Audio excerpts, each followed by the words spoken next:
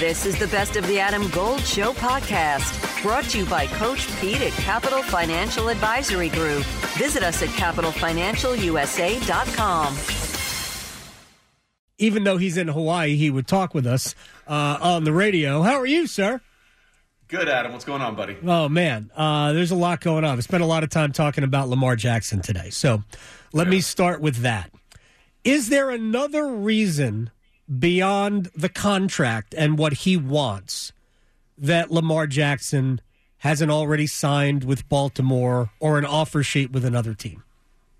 Well, I mean, he told the Ravens, on March 2nd that he wanted to be traded. So, listen, there has to be, because I find it comical and laughable that teams like the Commanders and their quarterback options and Arthur Blank and his quarterback options are going so far out of their way to say whatever they can think of that will not only keep Lamar Jackson from being signed, but also, quite frankly, do the bidding of the Baltimore Ravens. Lamar Jackson is 26 years old. He's in his prime. Mm-hmm. He's had an MVP season before. He's led the team to the playoffs multiple times. He's won a playoff game. Yet every other quarterback in the NFL in his situation, whether it's Dak Prescott or anybody you want to talk about, who has had injuries and has had failures in the postseason, has had no problems getting a contract. Yet in a quarterback-starved league, you have someone at 26, and the Tampa Bay Bucs are willing to go down the Baker Mayfield route over Lamar Jackson. Okay, Sam Darnold is going to compete for the starting job in San Francisco, according to the front office. Give me a break. Give me a break. You can't pretend like you think we can believe this. Right. Here's where I am, because the contract he's demanding is... Well, hold on. Here's the other thing, though, real quickly, right? Yeah. To have a contract demand, someone's actually going to have to talk to Lamar. No one's even talking to him. They're not even having a conversation. So how can you even make some sort of observation about a contract demand if you're not talking to the dude? Well, hasn't he sort of made it... first of all, I believe that Lamar Jackson wants the Deshaun Watson contract because it's already out there. So if that's the starting point... I understand why the rest of the league, because nobody's friends with Jimmy Haslam now. I understand why the rest of the league doesn't want to do this. And they hide behind, we want to win, but you have this guy out there who's available for 2 first-round picks if you are willing to do that. Is there anybody that you think would cross that Rubicon and become that team, that owner that will sign him to that contract? And if so, why haven't they? Well, listen, it only takes one, and we've seen it happen time and time again. And it only took one team, Jimmy Haslam and the Browns, to offer up everything that Deshaun Watson wanted, right?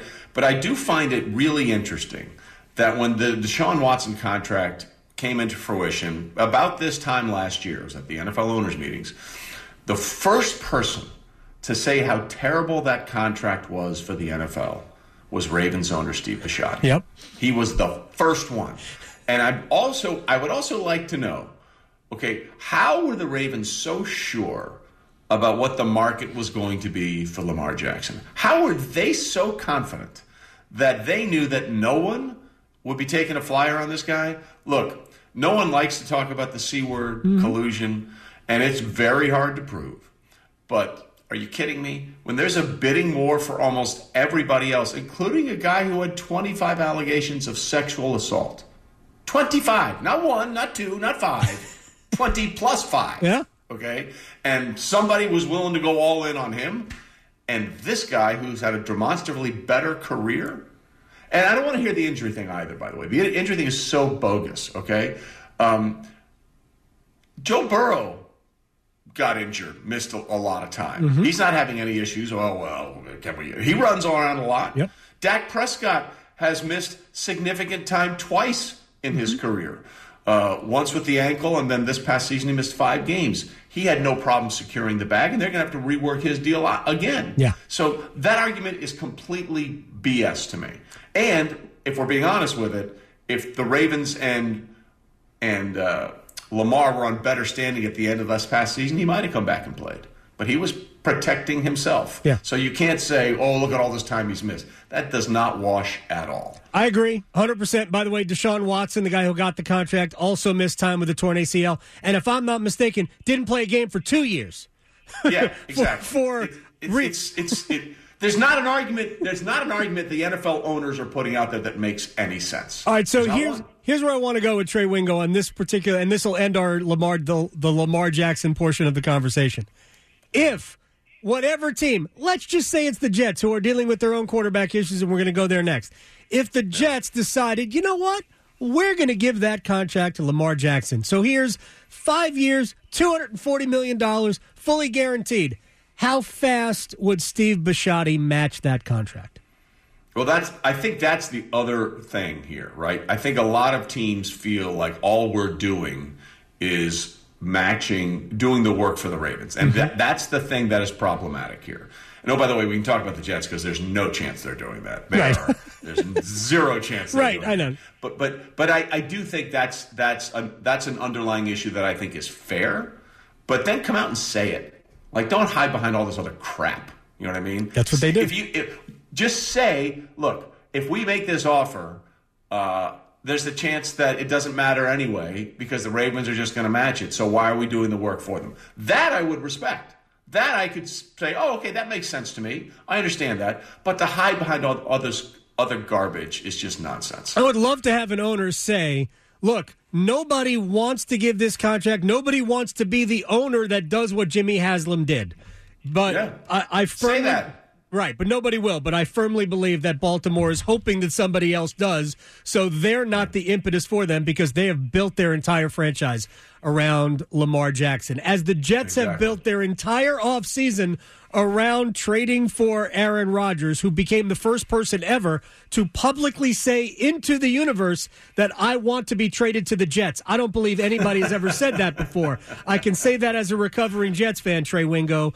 How does this play out? Will it wait until June when the dead cap hit is lower? No, it's going to happen because you can designate someone for that way before then. That happens all the time. It's going to happen sooner than people think. You mentioned Joe Douglas, and he was asked about it at the NFL owners' meetings. Would he consider Lamar Jackson? And his answer was very telling. He said, no, we're far too far down the road with Aaron Rodgers to even consider that. Aaron Rodgers is going to be the Jets starting quarterback. And a lot of people say that the Packers have all this leverage. Really? Do they? I don't think so either. Do they really have all this leverage? I mean, they could. You're right. Technically, they could hold out till September if they wanted. How does that help them?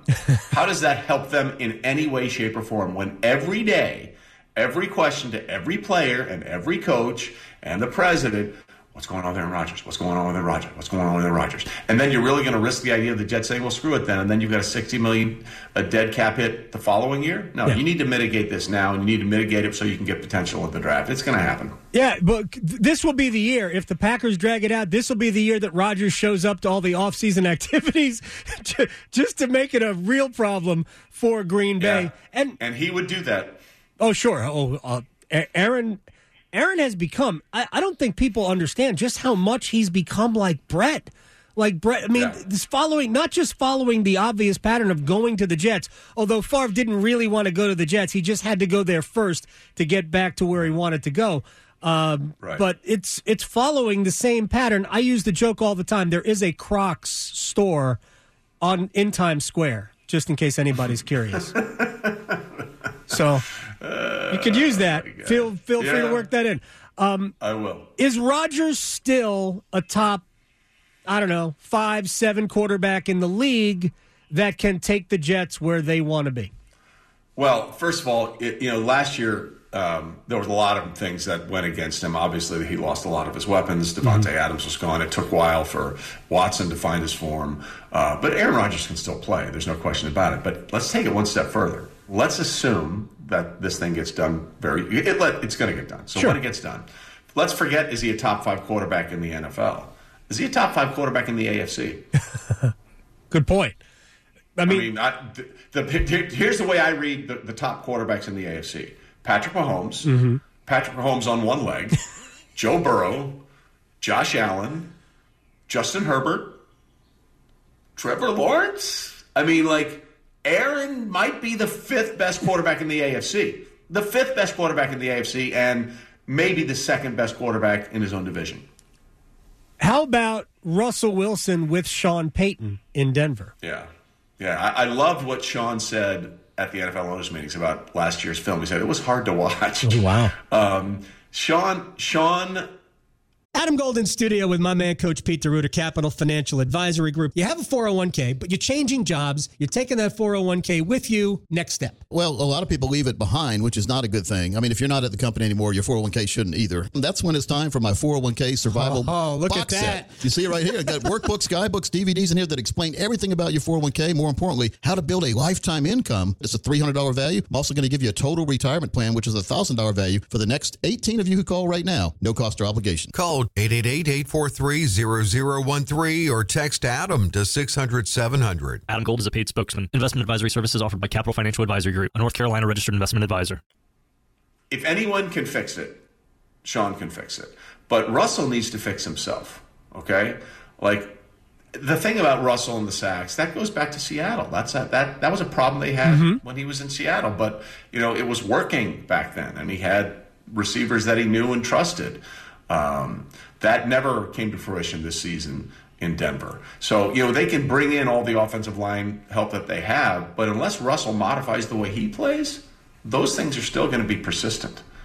Trey Wingo, before we let you go, a couple of very quick things. First of all, about Russell, how much of that off-the-field drama, have my own office on a separate floor, how much of that matters to this situation?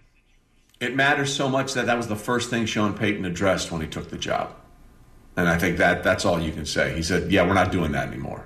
That's not happening anymore. Like, those were one of the first things he said when he took the job and he was asked about it. And he could have said, well, we'll talk about it or we'll see what happens. No, he put it out there publicly. So Russell Wilson basically knew there's a new sheriff in town, and his name is Sean Peyton. All right, final thing. And this goes back a couple of years. Sometimes you don't realize when your window is open and when it might be closing. The Buffalo Bills were this close to winning the game in Kansas City and getting actually would have only been to the conference finals because that was a quarterfinal game. And to me, Sean McDermott blew it at the end. No question. 13 seconds. 13 seconds. There's no way you can lose that game, and they lost that game. I understand it's Patrick Mahomes. But how much pressure are they under as an organization to do it this year, because it's hard to keep recycling this with the nature of the salary cap in the league? I think you're onto something. In fact, I'm talking about that later today with the folks at Pro Football Network. They're losing parts now, and they still have Josh Allen, and Stephon Diggs is still there. And although I think some of the shine has come off Gabe Davis a little bit, and he's come back to earth a little bit. But I walking into this season, I adamantly believe the Kansas City Chiefs and the Cincinnati Bengals are superior football teams in that conference. And for as good as they've been for this run, they literally have one AFC Championship game appearance to show for it. One appearance, not a win, one appearance. And divisional round losses all around that. So you have to wonder, have they missed the mark? I think that's a fair question. Trey Wingo, I only ask fair questions, and I appreciate your time. Give me a Masters pick, and then we'll say goodbye until another time. I like Tony Finau this year. Wow. He's finally got some wins under his belt. Okay. And he's a birdie machine, and I would love to see Tony break through and take the green jacket. He makes everybody smile. Tony, you can't help but smile when you watch Tony Finau. Trey Wingo at Wingo's 33rd Team, Pro Football Network, Caesars Sportsbook, the Half-Forgotten History. Did I leave anything out? No, you're good. Oh, PGA Tour Live. There you go, PGA Tour Live. Trey, enjoy Hawaii. I'll talk to you soon. Cheers, my friend. You got it. I chose William Peace because of the personalized education it offers, which allows students to truly know their professors. It's really possible to make genuine connections with your professors and learn intentionally here and dive deep into what you're passionate about. A 12-to-1 student-to-faculty ratio is just one of the many reasons students choose William Peace University. Extra attention starts day one for career planning with their Career Services Center. Find out all they have to offer at peace.edu.